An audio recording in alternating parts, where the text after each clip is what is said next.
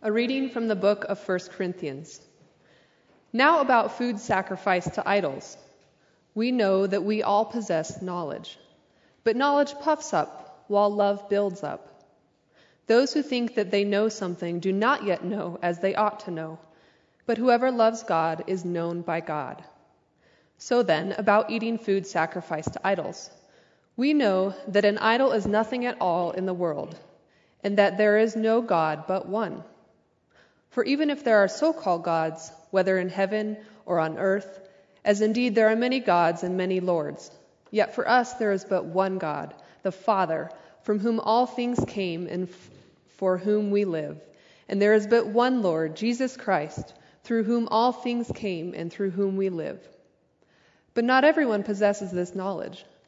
Some people are still so accustomed to idols that when they eat sacrificial food, they think of it as having been sacrificed to a god, and since their conscience is weak, it is defiled. But food does not bring us near to God. We are no worse if we do not eat, and no better if we do. Be careful, however, that the exercise of your rights does not become a stumbling block to the weak. For if someone with a weak conscience sees you, with all your knowledge, eating in an idol's temple, won't that person be emboldened to eat what is sacrificed to idols? So this weak brother or sister for whom Christ died is destroyed by your knowledge. When you sin against them in this way and wound their weak conscience, you sin against Christ. Therefore, if what I eat causes my brother or sister to fall into sin, I will never eat meat again, so that I will not cause them to fall. The word of the Lord. Strange thing happened on a flight from L.A. to Detroit recently. The actress, Amy Adams, from Castle Rock, was on board to fly to Detroit to do a new movie shoot. She took her seat, first class, of course, and then she decided to do something that she'd always thought about doing. She was sitting there. An American soldier walked back to the coach seats, took his seat. There was another reporter sitting in first class who saw Amy quietly call for the flight attendant and told the flight attendant that she wanted to switch seats with the soldier. So Amy went back and took her seat in coach. Didn't know the soldier. The soldier came and sat, surprised look on his face, first class. Didn't know who did it. Well, the reporter, of course, when they landed, tweeted the whole thing out to the press. The next day, the press interviewed Amy Adams. Why did you do that? Amy said, first, because my father served in our military. And second, this is not to bring attention to me. This is to bring attention to the troops. Wouldn't it be great if we could all belong to a community where that kind of preferring grace is not the exception, but the rule? Wouldn't it be great if that kind of preferring grace captured us and characterized us, a place where the strong care for the weak? I'm suggesting that that place can be the church. Now, I know many of us, that's not been our experience of the church. The church has disappointed us. The church has frustrated us. We don't always feel that the church is that place of preferring grace. I'd ask you humbly to set aside your experience for a moment and look beyond to the vision of Jesus and the early church, who call us still today to be a place of preferring grace. In fact, in our text that Jennifer just read, here's the big idea. It's the only verb in the whole chapter, and it's this: be careful. That means watch, focus, see that the exercise of your first-class seat, your rights, does not become a stumbling block to the weak. Everything hangs on the church being a place of preferring grace. The problem is, it's hard to do, right? Do I need to tell you that sometimes Christians have trouble getting along? Do I need to tell you that? Well, one quick story. I read about this last week, church in the Midwest. In 1 month, lost 15% of their membership. Here's why. The high school baseball team had a tournament, was a long ways away, got back late at night. Several of these same boys all went to the same church. The mom there said, why don't you all stay at my house? I'll let you sleep till the last possible moment, get you up, roll out, we'll go to church together.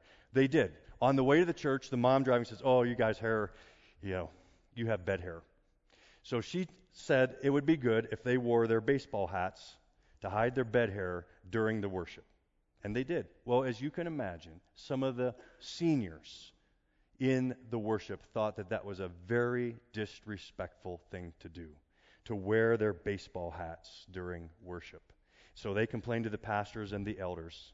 When news of that got out, the parents of the kids, the boys, were very upset because they felt that their sons were being unfairly criticized for wearing their hats during worship.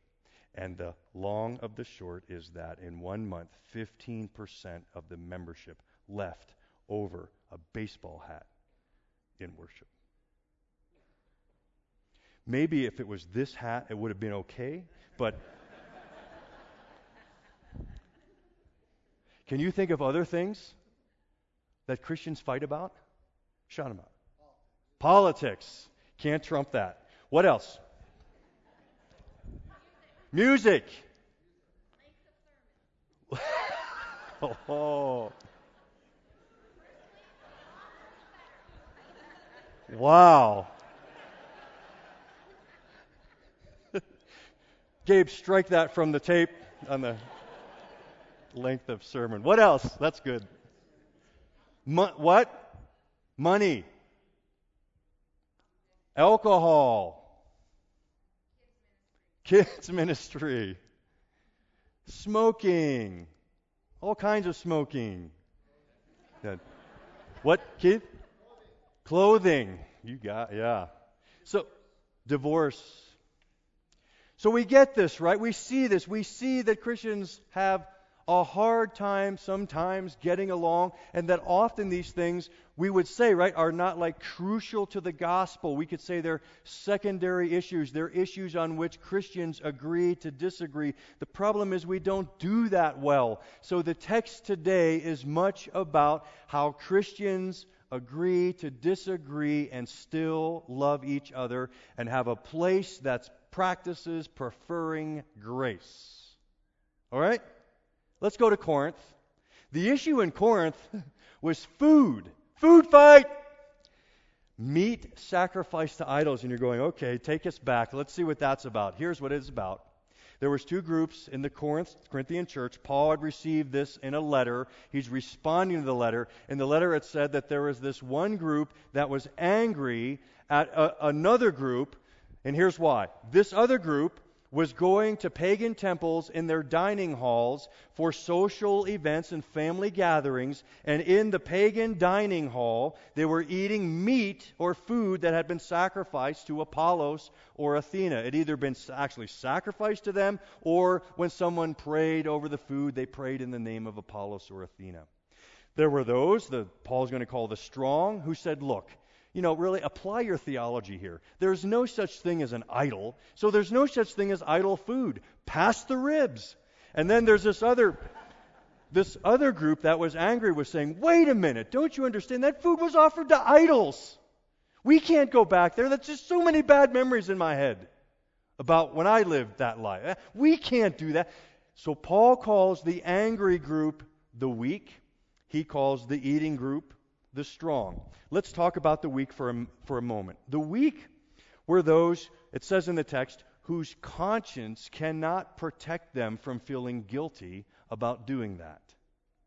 Their conscience isn't yet in that particular issue immersed enough in the grace of God that they can't eat without feeling condemned. Often the weak are those people who are, as they grow in their Christ journey, still kind of temperamentally fixed. They're not comfortable with gray areas. They need everything spelled out for them on every issue. This is right, this is wrong. Those are, Paul says, are the weak. It's like a bridge. let's use the metaphor of a bridge. Christ comes to all of us. There's no way we could get to heaven, no way we could get to relationship with God if Jesus hadn't spread his arms on the cross with the bread of heaven, the cup of salvation, and laid himself out so that we could cross the bridge and go to heaven.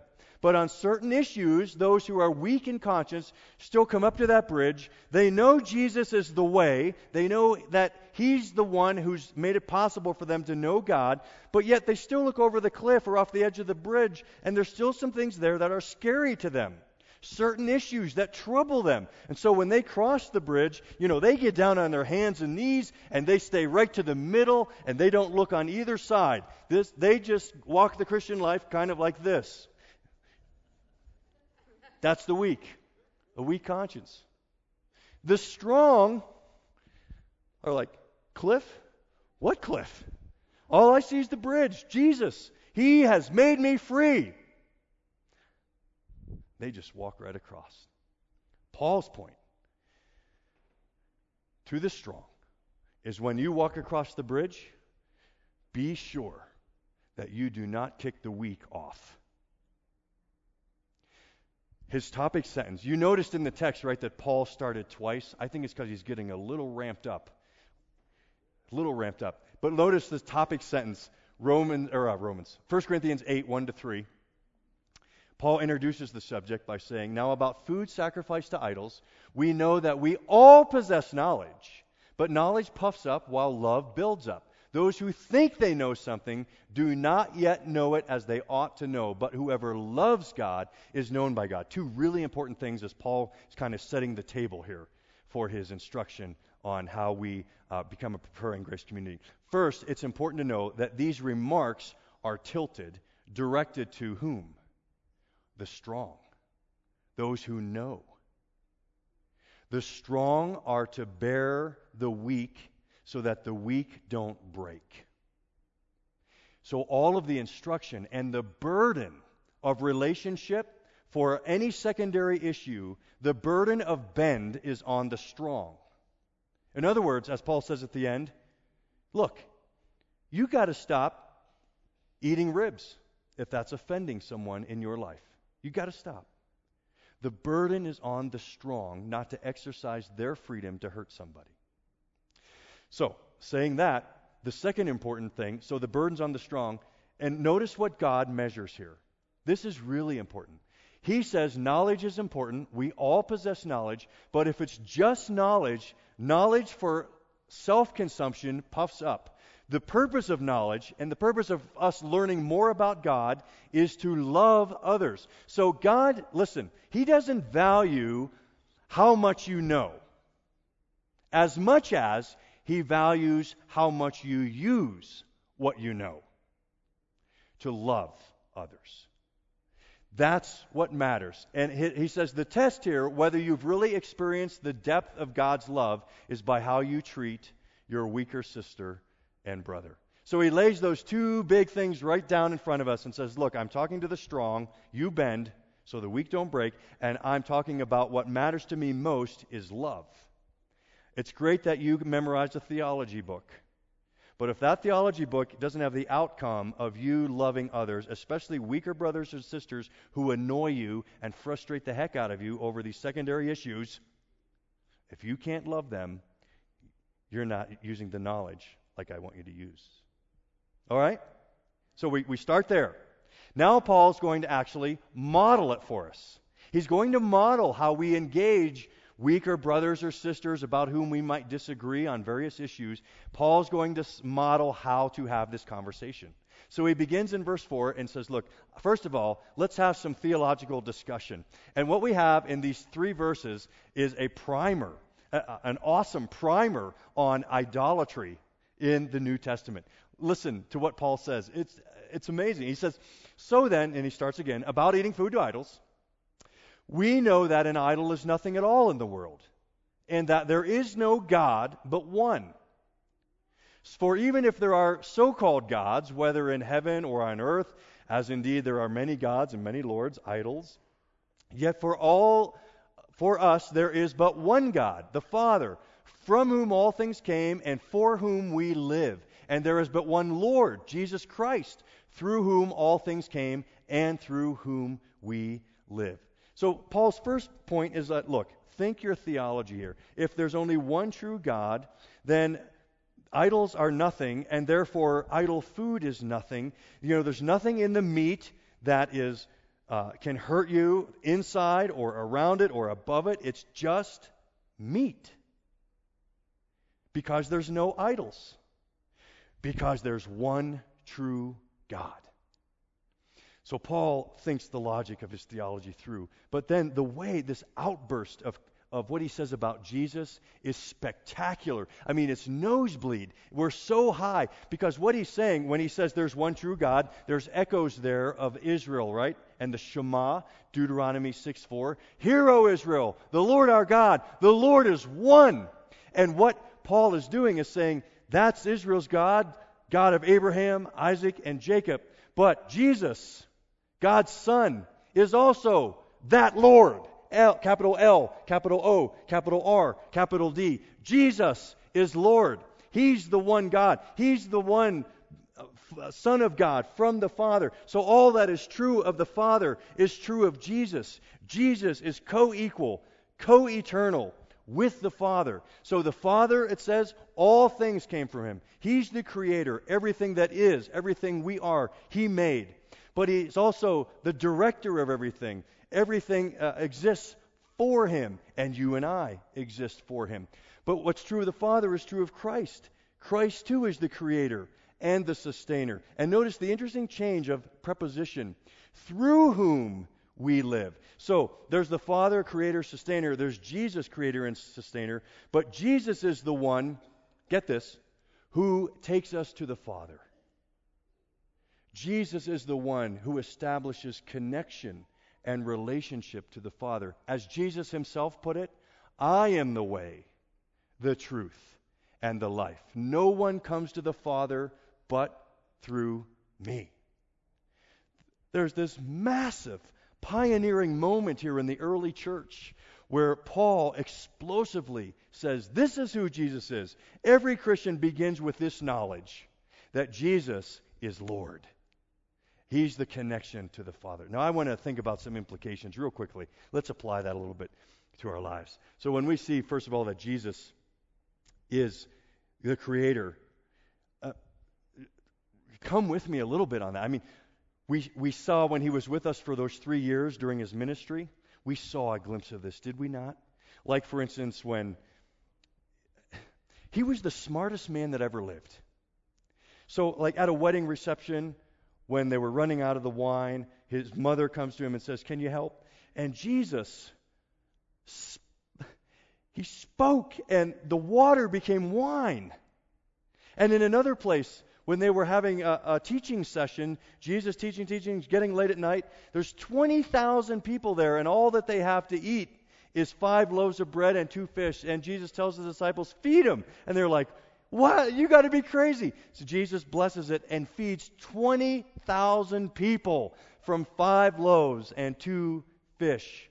He could play on the energy-matter equation like no one else could.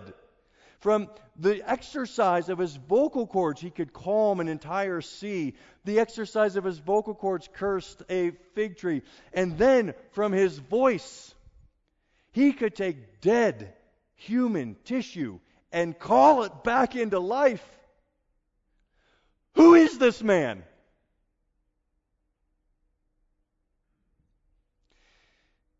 This is Jesus. And He not only has that creative power, He has the sustaining power. In Hebrews it says that He upholds all things by the power of His Word. Now, did some reading this week. Do you know that right now, sitting where you are traveling 1,000 miles an hour? That's right. The earth is spinning on its axis, and you are spinning 1,000 miles an hour. Feel it? Do you feel it? Now, if that's not cool enough, the earth is orbiting around the sun, right? 365 days it takes to orbit, 93 million miles away. Do you know how fast the earth is traveling through space to do that? Do you know how many miles an hour you travel in orbit in space around the sun in one day? Not a very clean orbit here, is it? 1.6 million miles in a day. You have never had a day, even though you wasted it, where you've done nothing. You are a space traveler. You're spinning at 1,000 miles an hour. You're traveling 1.6 million miles every day of your life. Now, I don't know about you, but I have never once got down on my knees and prayed, Jesus, please, Jesus, keep the planet in orbit. Please, keep it spinning. Spin, planet, spin. I have never once. Have you? He upholds all things by the power of His Word. And that Jesus is the Jesus who connects us in love to His Father, through whom we live. So, two quick things I want to bring into our lives. If you are here this morning and you are a seeker, you're not sure of this Christianity, you're kind of checking it out, maybe you came with friends, you're just not sure about this Jesus deal. May I humbly say something directly to you? Don't take my word for it as to who Jesus is. Don't take the media's word for it. Don't take anyone else's. Go to the original source. Read the gospel. Participate in our Steal a Bible program there in the back of the chairs. Those Bibles are there to be taken and stolen. If you don't have one, what you need to do is take one, and like 2/3 of the way, there's the Gospel of Mark. Read the Gospel of Mark. If you want to know who God is, look at Jesus. Jesus puts the Father God into words. So read about Jesus and you'll know who God is. I've never forgotten the story of the former Harvard chaplain, George Buttrick. Years ago, students would come in and, disillusioned that first or second year of college. I don't know if I believe in God anymore.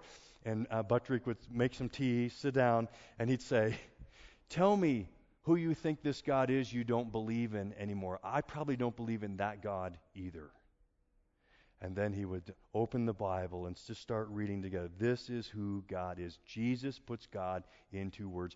Jesus is the corrective to all our assumptions about God. If you want to know what Waterstone's about, who Jesus is, go to the original source. Read the gospel. But those of you who are following Christ, just a friendly and I hope convicting reminder. We cannot approach with this high language that Paul uses, these kind of throw-in lines about the Father and Jesus and being one. We cannot approach the whole idea of religion then this way. We can't say that here's the shelf of religions, and Jesus is just one of many options that people have. We can't do that. Do you know why? Because the claims Jesus made, He does not allow us to do that. For instance, throwaway line, Luke chapter 10, Luke 10. Jesus is teaching, and he makes this kind of line almost in passing where he says, oh yeah, and I saw Satan fall out of heaven. It was like a thunderbolt in the sky. And you're like, wait a minute. Jesus, you're saying you were there before the universe was made? You were there when Satan and evil and all that crushed into the universe? Yeah, you should have seen it. Who is this man? Or how about Matthew 25? Jesus is preaching, and he says, when the Lord, I, return in glory, I will have everyone line up as a shepherd, and on this side will be the goats, and on this side will be the sheep. Jesus' point is that every person will stand before Christ to determine their eternal destiny. And that dividing line is what they did with Jesus. Now you can imagine if I stood up here and said that to you, what would you think? Who is this man? My point is this. When it comes to believing in Jesus Christ, He is not just one of the gods that Paul talks about that sits on the shelf. The claims he made won't allow that. He is either the one who came from the Father to connect us to God, the one who is creator and sustains all things by the power of his word. He's either that God, and we should fall down before him and say, "Command me," or he is a sham. He is like an egotistical, megalomaniacal liar to say the things he said.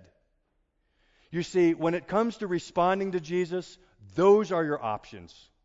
You either fall down and he's your Savior, or you walk away, he's crazy. The only way to respond to Jesus, Waterstone, are you hearing? The only way to respond to Jesus is extremely.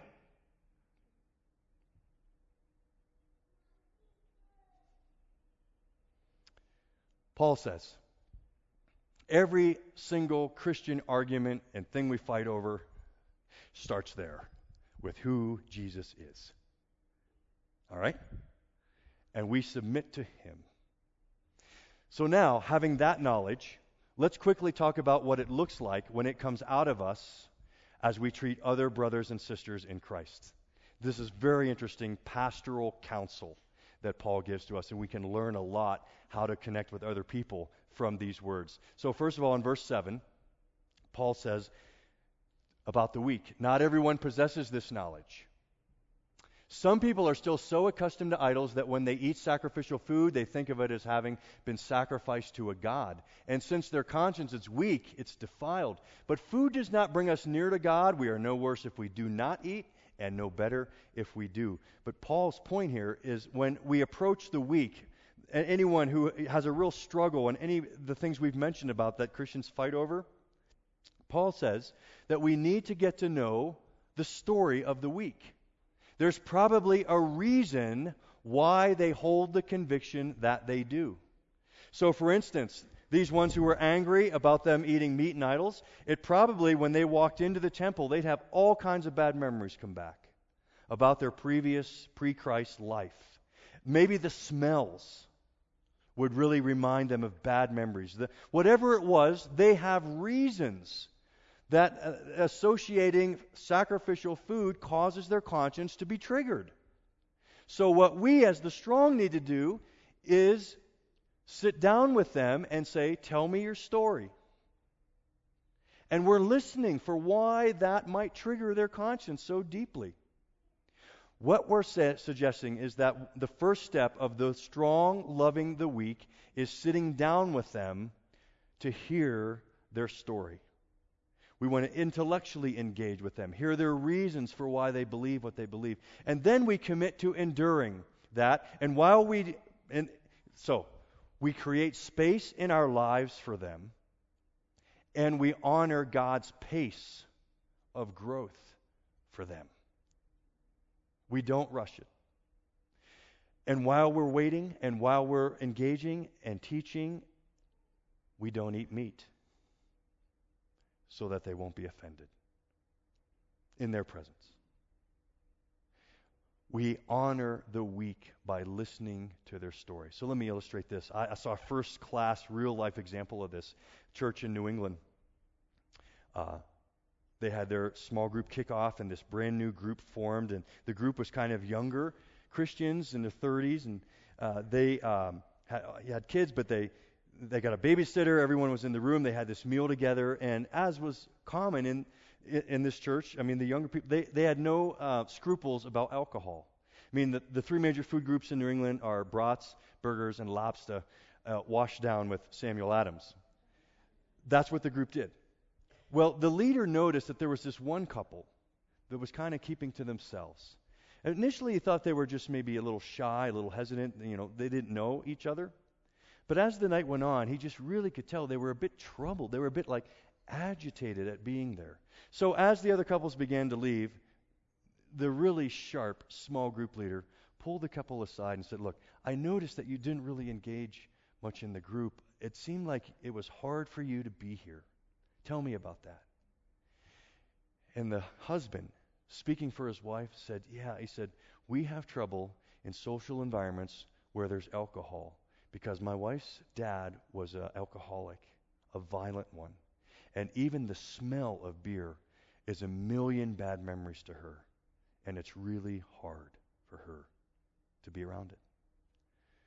So the small group leader asked the couple permission to share that with the rest of the group, and he committed to them, we want you in this group, so let's talk about this some more. With their permission, he went to the other group leaders that week, or the other group members, told them the story, and they, as a group, committed for their small group, they would not drink alcohol. There is the strong honoring the weak. There is a preferring grace community. There is someone hearing the story behind the conviction and then responding with empathy and love. Does that sound good? That's how it works. That's what we should be. So, the first part is that we need to enter into the lives of the weak and hear their story. Paul goes on then, because what was happening is the strong weren't listening. Notice, be careful. Here's our theme. See, watch that the exercise of your rights, your freedom in Christ, do not become a stumbling block to the weak. For if someone with a weak conscience sees you with all your knowledge eating in the idol's temple, won't that person be emboldened to eat what is sacrificed to idols? So this weak brother or sister for whom Christ died is destroyed by your knowledge. I want to first draw your attention to the language, the heavy language. The strong are exercising their freedom at the expense of the weak, and there's destroyed, there's stumbling block, there's sin, there's fall, there's a little later on it says wound, this heavy language. The strong are so tolerant about all the issues, but they're intolerant about the people. And they're going to exercise their freedom, and who cares if it hurts? Destroys them. Verse 11 is just an amazing verse in the Greek because the word orders change, so Paul's emphasizing. The verse actually starts with the word destroyed, and it ends with the word died. In other words, your behavior, strong people, is destroying the weak for whom Christ died. That's the massive damage that's happening here because the strong are exercising their freedom at the expense of the weak. What would cause a person to do that? I wrestled with that some this week. I remembered reading years ago a sermon by Jonathan Edwards, the great revivalist in the 1700s. First president of Princeton, by the way. He had this sermon series on 1 Corinthians 13. I think it was 15 messages. And in one of the messages, he talks about how love does not dishonor another brother or sister. And he talks about what would cause that to happen. What would cause the strong to exercise their freedom at the expense of the weak is what he calls a censorious spirit. Bear with me now as we go back to the 1600s in New England. Here, listen to the preaching. A censorious spirit appears in a forwardness to judge evil of the qualities of others. It appears in a disposition to overlook their good qualities and to think them destitute of such qualities when they are not, or to make very little of them, or to magnify their ill qualities and make more of them than is just, or to charge them with those ill qualities that they have not. Some are very apt to charge others with ignorance and folly and other contemptible qualities when they in no sense deserve to be esteemed thus by them. Some seem very apt to entertain a very low and despicable opinion of others. Apt to entertain a very low and despicable opinion of others, and so to represent them to their associates and friends, when a charitable disposition would discern many good things in them to balance or more than balance the evil, and frankly would own them to be persons not to be despised. And some are ready to charge others with those morally evil qualities that they are free from, or to charge them with such qualities in a much higher degree than they at all deserve. Thus, some have prejudiced against some of their neighbors that they regard them as a great deal more proud sort of persons, more selfish or spiteful or malicious than they really are. Paul's point, Edwards' point. It's not wrong to have a negative opinion of what others are doing, their convictions about, their scruples about things. It's not wrong to evaluate those. It's not wrong to have an opinion and really come to the conclusion that they're wrong. What's wrong is how you treat them as wrong And what's wrong is about how inside you feel about them. In other words, it's not wrong to say a person is wrong. It's wrong to enjoy that they're wrong. It's wrong to make yourself, to you, our judge, and you come up with the negative evaluations. You write them. You tell others the negative evaluations. You enjoy reading negative evaluations about other people. So let me illustrate from the depths of my sin here. You do it in your profession. But when I hear of a pastor, like a high-profile pastor that falls into immorality, wrecks their marriage, has an affair, there is a part of me that is grieved. And I've seen it firsthand, the damage that does, the mourning, the loss, such damage to the church. I grieve that. But if I'm honest, and I will be, there's also another part in my heart that says, yeah, I knew it. All those thousands of people that go to that church, too good to be true. It was a circus. They're getting what's coming to them. Censorious spirit. Paul says, when it comes to these conflicts we have in church, we need to enter the story of the week, and we need to search our own heart for a censorious spirit. Why am I treating them so intolerantly?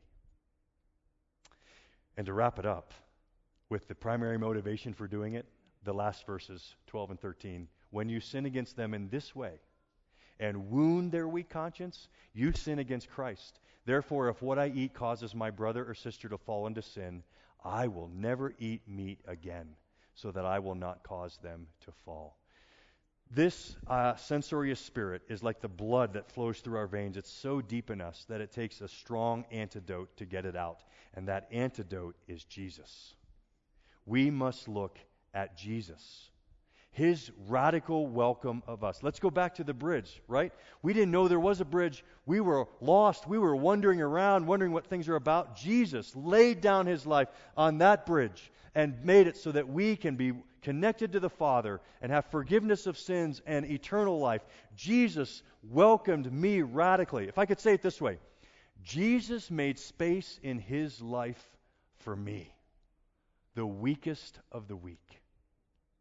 So how can I then look at another sister or brother because of the way I've been welcomed and not make space in my life for them and walk with them? As the text said, for whom Christ died. May I remind you that you have never looked into the eyes of another sister or brother, no matter the issues you agree or disagree, about which Jesus does not say, I died for them. For whom Christ died. So having that welcome from Christ, we walk around this planet, especially with our sisters and brothers in Christ, palms toward them, for whom Christ died. For whom Christ died. For whom Christ died. For whom Christ died. It changes everything about the way we treat other brothers and sisters, especially those who annoy us and frustrate us. For whom Christ died. Can we be that community? Can we live that kind of preferring grace? That is the question. Whether we will use our knowledge of Christ to love the weak and bear up under with them. So what I thought it'd be good for us to do as we approach the Lord's table is to actually express our knowledge of who Jesus is by reciting a creed together, and then after that, practice an ancient custom called the peace. So let's begin with the creed. Would you please stand as we affirm our faith in Jesus Christ by reciting one of the great creeds about him, the Nicene Creed. Out loud with me, would you read? Let's do it together. We believe in one God, the Father, the Almighty, maker of heaven and earth, of all that is seen and unseen. We believe in one Lord Jesus Christ, the only Son of God, eternally begotten of the Father, God from God, light from light, true God from true God, begotten, not made, of one being with the Father. Through him all things were made. For us and for our salvation, he came down from heaven. By the power of the Holy Spirit, he became incarnate from the Virgin Mary and was made man. For our sake, he was crucified under Pontius Pilate. He suffered death and was buried. On the third day, he rose again in accordance with the Scriptures. He ascended into heaven and is seated at the right hand of the Father. He will come again in glory to judge the living and the dead, and his kingdom will have no end. We believe in the Holy Spirit, the Lord, the giver of life, who proceeds from the Father and the Son. With the Father and the Son he is worshipped and glorified. He has spoken through the prophets. We believe in one holy Catholic and apostolic church. We acknowledge one baptism for the forgiveness of sins. We look for the resurrection of the dead and the life of the world to come. Amen. That's what we believe. That's what we know. And now we take that knowledge and it impacts the way we treat one another. We look at each other with palms toward them and say, for whom Christ died. So what I'd like to do now, we've experienced this radical welcome from Jesus. Let's share this radical welcome with one another by sharing the ancient custom, the tradition called the peace. So would you, those people you've already met, turn to them again and say, the peace of the Lord.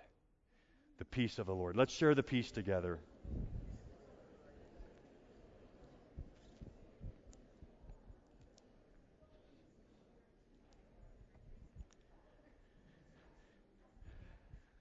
Please be seated.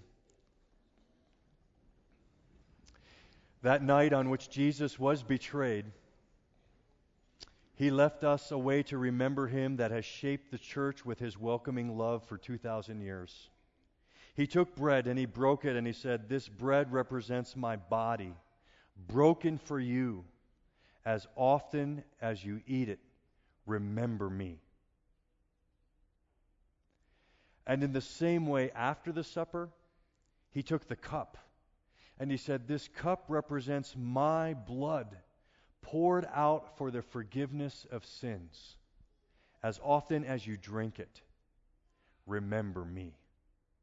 So we come now, Jesus inviting us to his table, the bread of heaven, the cup of forgiveness. We invite anyone who knows and loves Jesus to come and be with him at his table. Tear off a piece of bread, dip it into the cup, and you can eat it down here at the front or take it back to your seat. Let us again experience the radical welcome of Jesus to us.